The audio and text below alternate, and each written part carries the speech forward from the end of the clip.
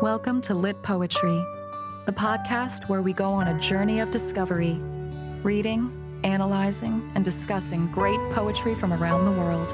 Poetry is worth it because the reading and writing of poetry is a revolutionary act that has the potential to transform both the reader and our world.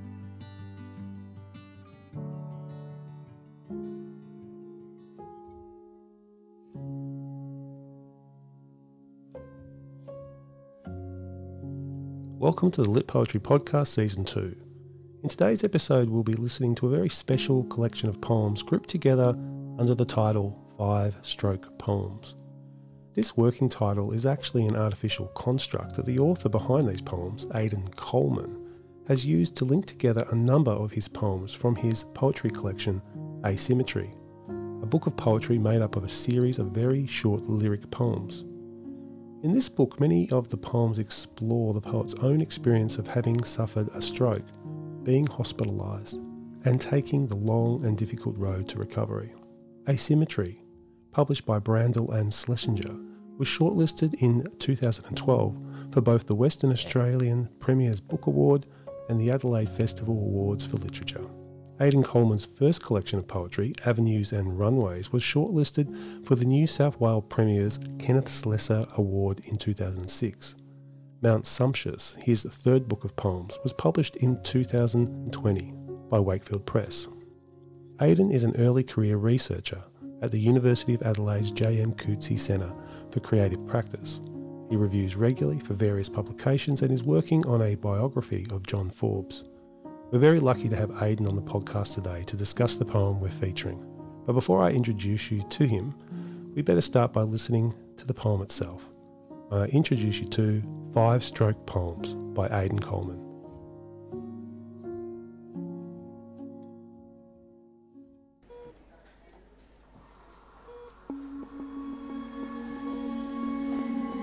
Five-Stroke Poems by Aidan Coleman. 1. The question. Awaking to important faces, dazed, factual. The smile I test tastes weak and strange. From somewhere a question. I speak an empty comic bubble. I try again, and now again. Nothing but air and the hum of the room, the click and dull bounce of machines. 2. What happened? Here's what I remember. Light and the heavy bell of the ceiling, the reach of odours, the head pain eclipsing every other detail, so that slow voices had to fight to get in, and then the dark room riding away, your hand an anchor, a tangible reason, then burnt breath, then nothing. 3. Shower. There's something terrifying, though it's not the chair or the thought of water. It's that I've been manhandled here on a morning like too many late nights. My bad arm pinned close in a makeshift sling. They boss the other with soap and flannel. The nurse is stern, abrupt, cruel, she admits. To be kind because so many don't make it back. Instead of her, Leanna drives me with 2 towels, scruffily, like a wet dog. I savour this more private attention, bask in her tender rough touch. 4. Night. The sounds of evening peel away, leave only this carnivorous hum. It's not my heart but my brain that's beating. I'm okay, I'm okay, I'm okay, I'm okay. There's nothing now between you and me. It's simple as a diagram. A helicopter swings its light like someone bringing up a bucket. I ransack the drawers of my mind for comforts. I know somehow the rules have changed. For someone, death is this. 5. Static. With my left hand I pick up the paper, bully it flat. I begin to read familiar words. They come off the page at different speeds, so I catch, fumble, drop. As they enter, the head's static. They switch, dissolve.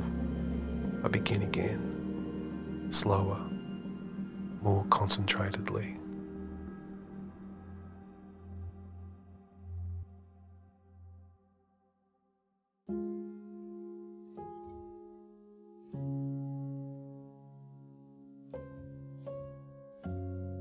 So welcome back to the Lit Poetry podcast, and welcome Aidan. It's great to have you on the show. Thanks for having me. Oh, it's great, Aidan. It's a spectacular poem. It's very beautiful.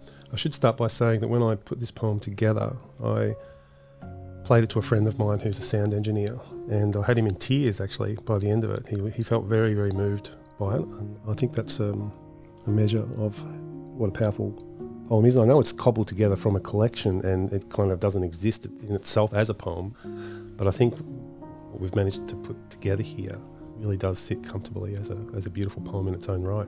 Yeah, so what did you think when I sent you the finished product of the poem? I really love it. I think it works really well. There's a couple of lines where your interpretation of the line is different from mine with how it's performed, but I really like that, and it should be there to interpret various ways as well. Yeah. So what could you draw my attention to what lines, those particular lines might have been? One line that really stood out was "Here's what I remember," because for me that's a very it's delivered in a sort of flat, dull sort of way, and it's like a list of things that I remember, the sort of vagueness of the moment, and so I sort of added a lot of pathos to that, rather than sort of that. I think your reading would be probably a lot better actually, because I think that would capture that mood. So if I had my time again, I'd probably go back and change that. That's interesting. No, it's good though. It can be interpreted that way as well.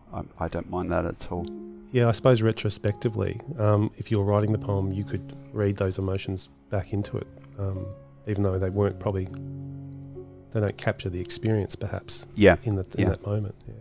Were there any other lines in particular that... Not that I remember, but it's interesting because I might read some lines differently on different days, and you go back and find things in a poem after you've written it years later that become more foregrounded, I suppose. They become maybe slightly different to your meaning when you wrote them at the time. Yeah, that's right. And look, I'm prone to reading things emotionally, so I think I bring that to recitals in particular. Yeah. It's very interesting though. I know that in my own past, I've had read poems which I haven't connected with and really struggled. And then sometimes you meet somebody who will read the poem and you'll hear a reading of it and go, oh my God, that poem is now alive to me. It's that world of interpretations is very interesting. Yeah, how it works. It might be really good just to hear a little bit about yourself for our listeners, a bit about your background, poetry that you write, how you entered into becoming a poet and practicing this art form. And just a little bit about yourself. Yeah, well, my mum was a librarian and my dad a mathematician, so I definitely followed in her footsteps in loving books and poetry. So I'd always loved poetry from a really early age, but then I had a brilliant English teacher in Year 12, as many of us do, who got me into the Romantics and T.S. Eliot. But then at uni, I wrote a lot of bad poetry, sort of faux Eliot, things that, were about things I wasn't really feeling at the time. But then I discovered Australian poetry. Unfortunately, not through my BA I was doing at uni, but through my private reading. And that really allowed me to connect what I was writing to what was going on in my world. Very much a poetry of the everyday I was drawn to. initially. Yeah, so going from Eliot, who was about a different context and big ideas, and then but then moving it back to the everyday. That makes a lot of sense, and it's interesting with the trajectory of a person entering into poetry. To find your voice is a very difficult thing, and I suppose you have to start where your maturity level is and where what the entry point is. That's your experience there. Yeah, so I went on to become an English teacher, and I always tried to connect my students. We would study Eliot and Romantics and those sorts of poets as well, but I really tried to connect them with even local South Australian writers, and I found they write much better poetry actually connecting to the landscapes they're seeing around them, or events that are at a more micro level and on a less grand stage, I suppose. Yeah. So do you think the grand stage stuff is for later life, or for a young audience? Like, is it better? So you're saying it's probably better to ground their exposure to poetry more in the here and now. I think they need both, but I think eventually you're going to get to those grander themes through that concentration on at the level of the sentence at first, and on the level of everyday stuff that's going on in your life. Yeah, no, I think you're right. I'm a teacher as well, still teaching. And so it's always a challenge to attract kids to poetry in particular, I think.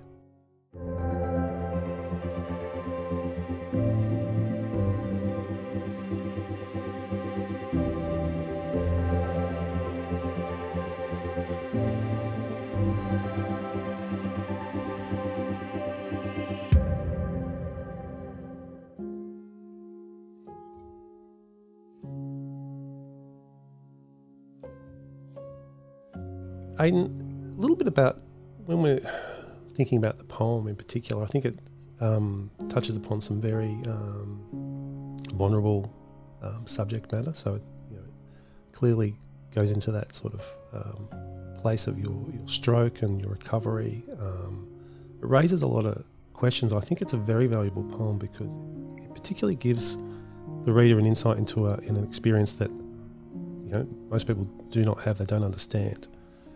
Can you talk to us a little bit about the process of, I know it's not a poem as so it's cobbled together from Asymmetry, which is a collection of small lyric poems, but maybe you could talk about asymmetry in general too.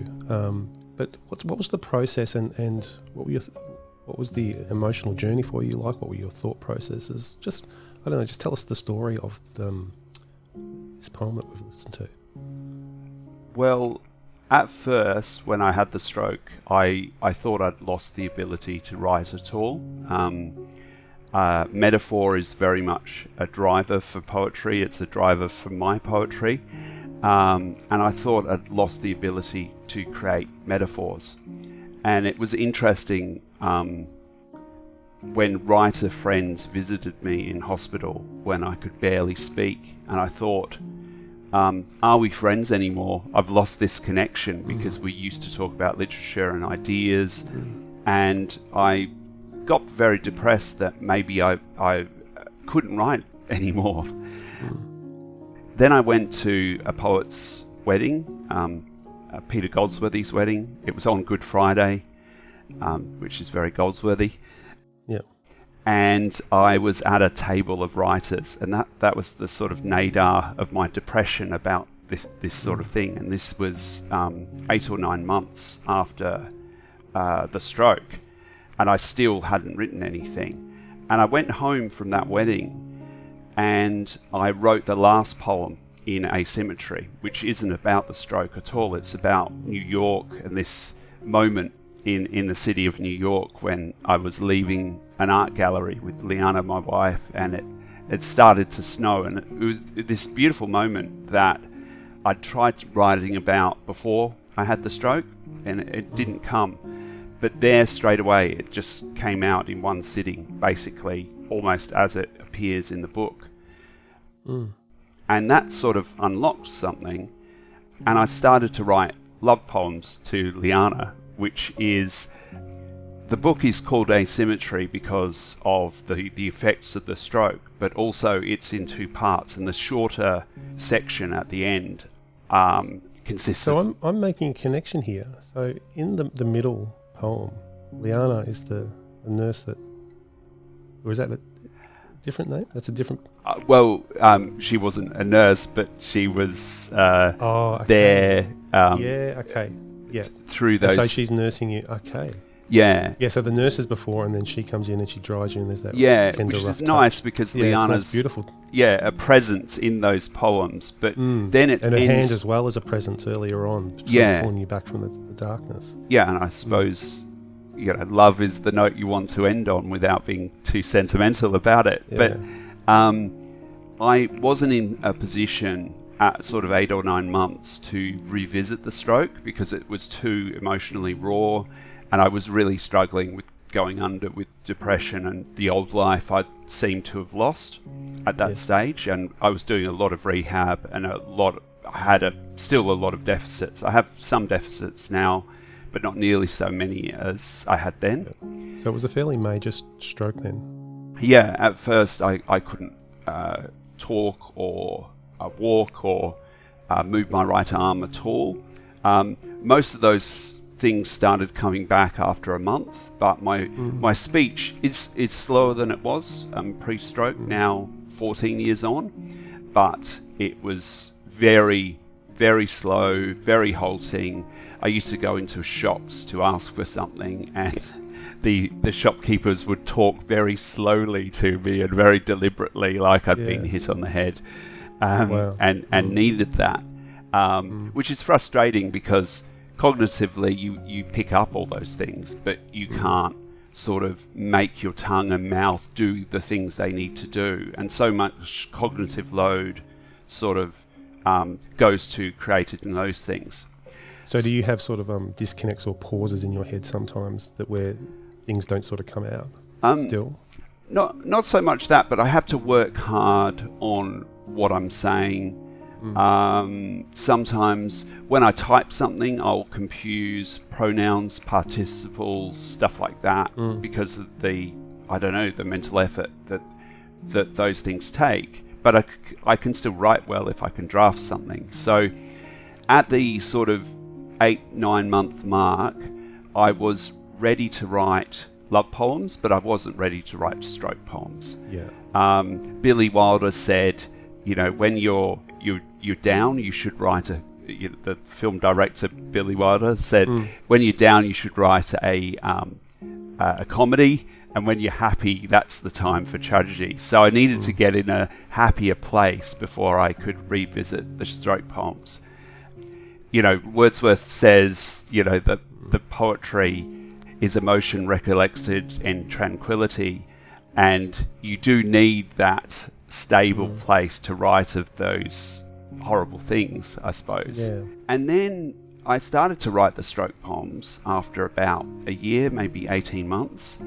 And some of them were in the present, my rehab activities. Some of them were looking back, and some of them were looking back to the initial moment. I probably took down some lines before that, but it felt like the form found me. So it's a sort of fragmented narrative. They had to be very visceral, very much imagistic, and impressions of this journey through hospital.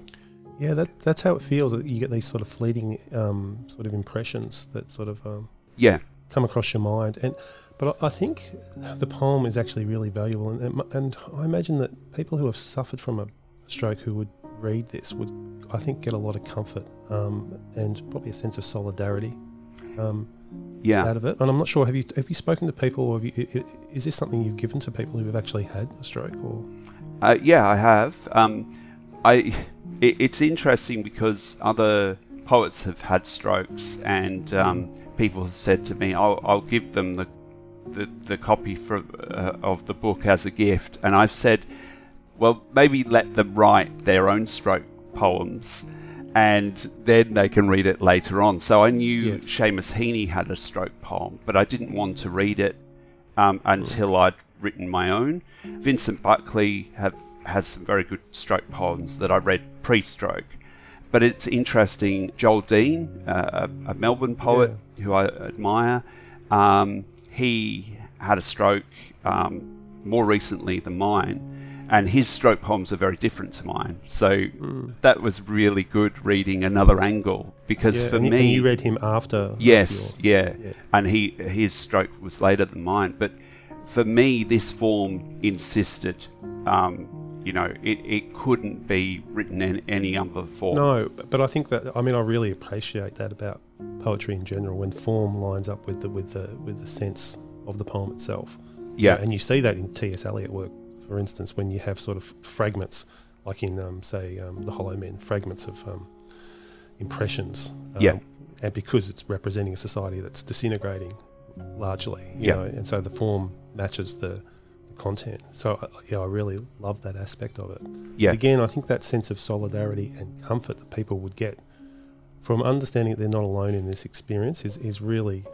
It's a substantial thing. And I think I'd just like to add to that there's this impression that we can talk about strokes as this one thing, and that I found very frustrating. Even some nurses would say, because I made a very good recovery and was making progress, but there were some other people around me who weren't, and sometimes people get frustrated with that, but they might have had a different stroke. It's almost like saying, you can have a minor stroke that you recover from after a week or two, but you can have a stroke that you can't talk forever, maybe.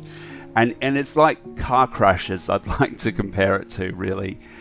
Yeah. You wouldn't say, if someone's in an intensive care after a car crash, oh, my friend had a car crash and he's fine now.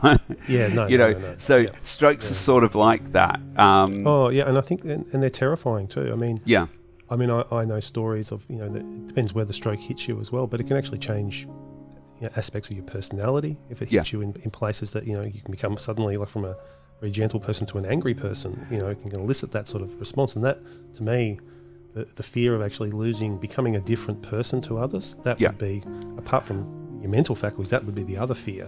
Well, my stroke was caused by a brain tumour that's growing out of my brain stem, and they couldn't get all of it. It's a reasonably benign tumour, but after that operation, the double blow of that, I did change in personality, which was terrifying for my wife. Oh, wow. And I sort of got my old personality back. But it took a number of months, and it may have been the medication, the steroids that you have after brain surgery. So I imagine that the nature of your love with your wife, built through these particular events, is fairly profound. Would I be right in saying that? Yeah, she was there every step of the way, and we're still together. She endured a lot through that. Yeah. Well, it's an amazing thing. Yeah, it's interesting as well that you talked about how you'd lost a sense of, or you were scared of losing a sense of metaphor. But it's interesting. I was going through the poem and looking at different aspects, and there's a lot of metaphor in here.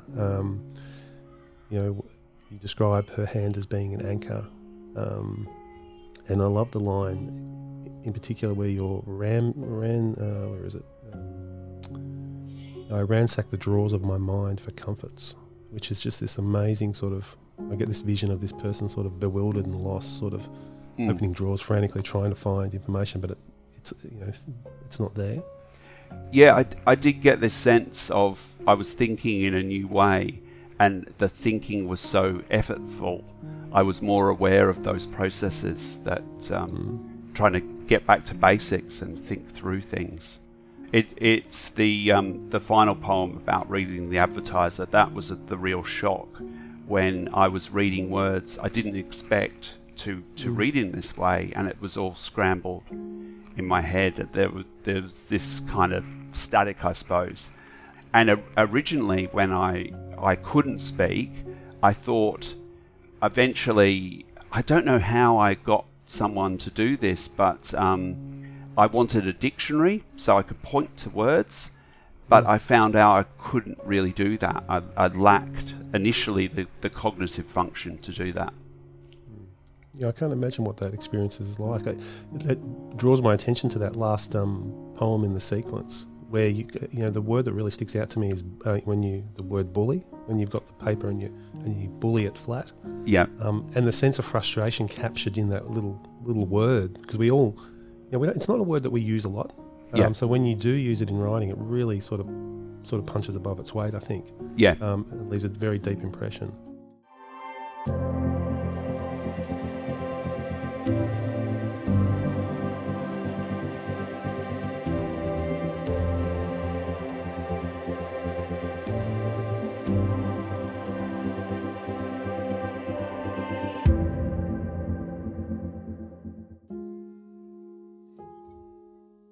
You mentioned before in your entry into poetry and your love of poetry that you were attracted to the Romantics, or that was some of your early exposure. Yeah. Can you tell us a little bit about the Romantics and your connection?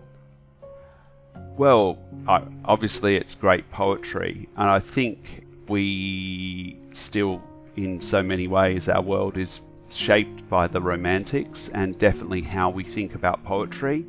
And it's something I've reflected on more recently in changing style from my third collection. I wanted to do something else, and how many of the assumptions about what a poem is, about what it can do, about the role of feelings in poetry, is built into the way we write, the way we read poetry. And I still read the Romantics a lot, especially Keats. I didn't like Wordsworth much when I went through high school, but I've come to appreciate him far more lately. Yeah, it's fascinating because the Romantics, you could say in some ways they're an anecdote, or partially an anecdote into. I mean, we live in a world that's very rational now, that stresses rationality, and the Romantics sort of speak of putting on a pedestal something else that is in our human condition. That can't be so easily defined, and perhaps that's something that we need to draw back into our lives, perhaps. It was very much a reaction to the world, the rise of science, and now we have this technological world that, things like social media are shaping how we think and who we are. I think a healthy dose of romanticism would be good for us at this moment in time. But I also think I teach at Adelaide Uni a course in eco-poetics, and of course current theorists are very down on the Romantics and a lot of stuff they stand for and do. But I think really their mode of thought and their rigour that's often missed is misinterpreted sometimes as sentimentality. I think it's the sentimentality that people react to. I mean, it's still great stuff, and it is. But it always is a danger, isn't it? That too much sentimentality, I should say. Oh, that's fascinating. So, what about things in the poem? So, I noticed also a lot of consonants and assonants, and the use of wordplay in that way. So, when you write a poem like this, can you talk us through a little bit about the process? This might be interesting to the budding poets out there. Do you just bang stuff down on the page and then rework it, or is a poem sort of done as it comes out, or is it more a painstaking grasp line for line for what you're looking for, or something in between? Often I start with a line that I find compelling, a phrase that must be musical as well as be maybe a good image. And I would tend to build a poem around that. Really, in a book of such short lyrics, most of them came out 80% how they were in the first sitting, and then I'll really look at the line breaks, really look at every individual word. Probably something that I've really changed between writing this book and my third book is now I care a lot more about titles. Those titles in that book tend to be descriptive, and if I wrote that book again, it's 10 years on from a lot of the poems in the book, or more even, I'd pay more close attention to titles, and maybe some of the titles would be ironic, or glance off the poem in an interesting way, more interesting than they in fact do. But maybe there's an opportunity, isn't there, in a title that maybe poets probably could pay more attention to, because it's separate from the poem in some ways. Yeah, there's a separation where you can do an ironic thing, or you can make a statement, or you can inject something. Yeah, other. I mean the title itself could add a whole metaphorical another layer to the poem. But in some ways it's written in a moment in time, as all poems are, and the book's straightforwardness, its directness is a feature of it. So I might make it a lesser collection of poems by actually working on that too much, I think, with new theories and new ways I think a poem should work now. But I hope I'm not stuck in my views here in 2021. I hope in 10 years' time I have different views about poetry, and different elements come in and out, and I value different things more in 10 years. I hope I'm not static in that way. Yeah, so there's a constant striving for growth and change. Yeah. And I think most poets will attest to that. Yeah. But that is... I mean, it's a sort of daggy reference, but I like it. REM, who I grew up with, the band, had a period through Out of Time, Green before Out of Time, and then Automatic for the People and Monster, where you would say all those albums are definitely REM, but they create a different sound for each album, and you couldn't move many of the tracks around from album to album. Right. And I like that idea that poets would write books like that you'd recognise the poet, but you recognise the poet doing a very different thing. Yeah, that's right. It's probably an unrealistic aspiration, but sure. Yeah. And things are gained and things are lost in that process, I imagine. That's good. So can you tell us a little bit, Aidan, about what you're working on now? Or I know your life is very busy. You've got trying to find a house and a bunch of other stuff that's probably distracting you from writing pursuits a little bit. But what sort of plans do you have in the near future? What can we expect from you? Well, I'm working on this biography of the poet John Forbes at the moment, and I love literary history, Australian literary history. It's been great immersing myself in especially the 70s and 80s in Australian poetry. So I'm working on that. I've got an Oz Council grant to complete the book. And I'm writing poetry at the same time. I'm sort of working very slowly on two projects. One is a collection of poems more in the vein of Mount Sumptuous. And it's more of a narrative element as well for some of the new work. So I'll be working on that for a few years to come, I think. And then I'm working on a book that's come under a number of different titles. I like Decade as an idea about my first 10 years of memory. And I'm yet to work out if it's poetry and prose. I've been doing a few prose pieces, and it might intersperse those things. It might write about the same experience in poetry and prose. Yeah. So it sounds like you're we spoke before the podcast, but it sounds like you're moving into sort of the verse novel sort of narrative area. I like verse novels, and I'd like that idea as well. Yeah. Well, it's been fascinating. I do really relate to what you're saying about learning about poetry and Australian poetry. I know doing this podcast, I've been meeting lots of different poets, and it's a really enriching experience and a real fantastic way to celebrate. And I hope you get a sense of celebration of your own work through joining us here on the Litpoetry podcast and joining the family. It's an honour, and I love what you've done with the poem. or the poems. Yeah, it's an indulgence, really. I'm a bit spoiled. I love doing it. So, yeah, no, it's great. Aidan, we might wrap up there. It's been terrific, absolutely terrific, talking to you today. I love this poem. I love how it's come out, and I really look forward to getting my hands on some of your work. I need to read more of your work, so I'll be doing that shortly, ordering some of your books. And I really wish you all the best for your future pursuits.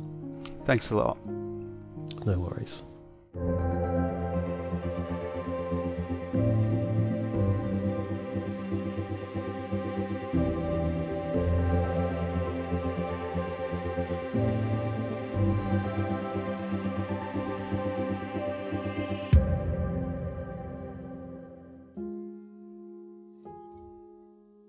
So it's time for us to sign off for another week. In our next episode, we'll be looking at Wilfred Owen's famous poem, Dulce et Decorum Est. So make sure you tune in to what should be a great discussion. Of course, if you're looking for other poetry resources, you can visit our website at www.litpoetry.com. We'd also like to encourage you to support our work by subscribing to the podcast or to our YouTube channel.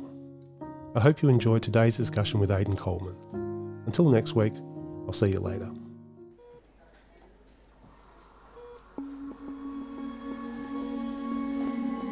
Five-Stroke Poems by Aidan Coleman. 1. The Question.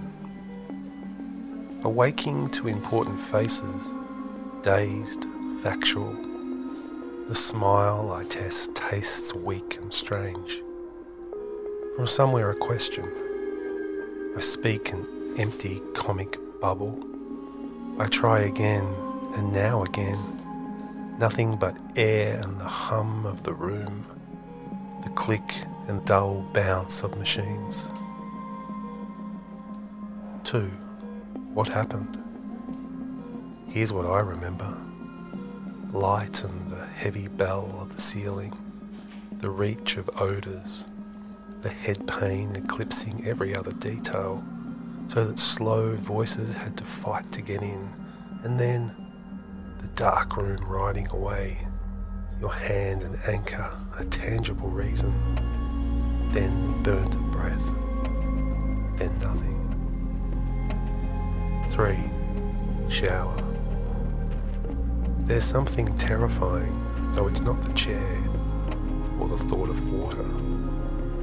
It's that I've been manhandled here on a morning like too many late nights. My bad arm pinned close in a makeshift sling.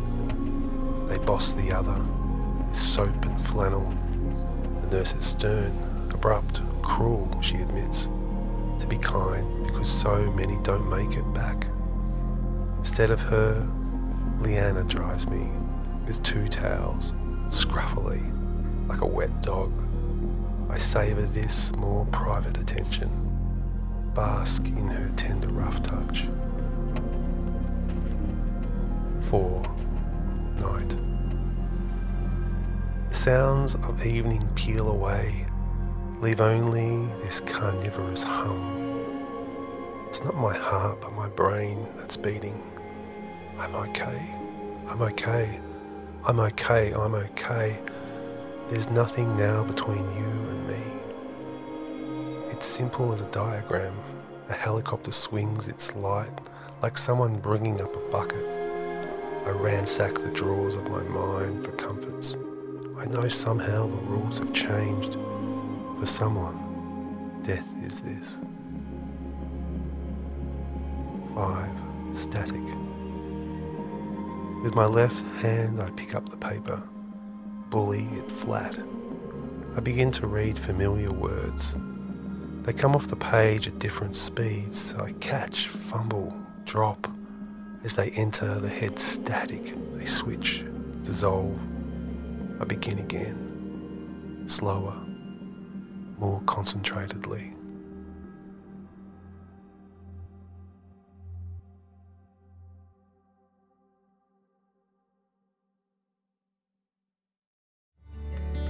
You've been listening to the Lit Poetry Podcast, presented by James Laidler.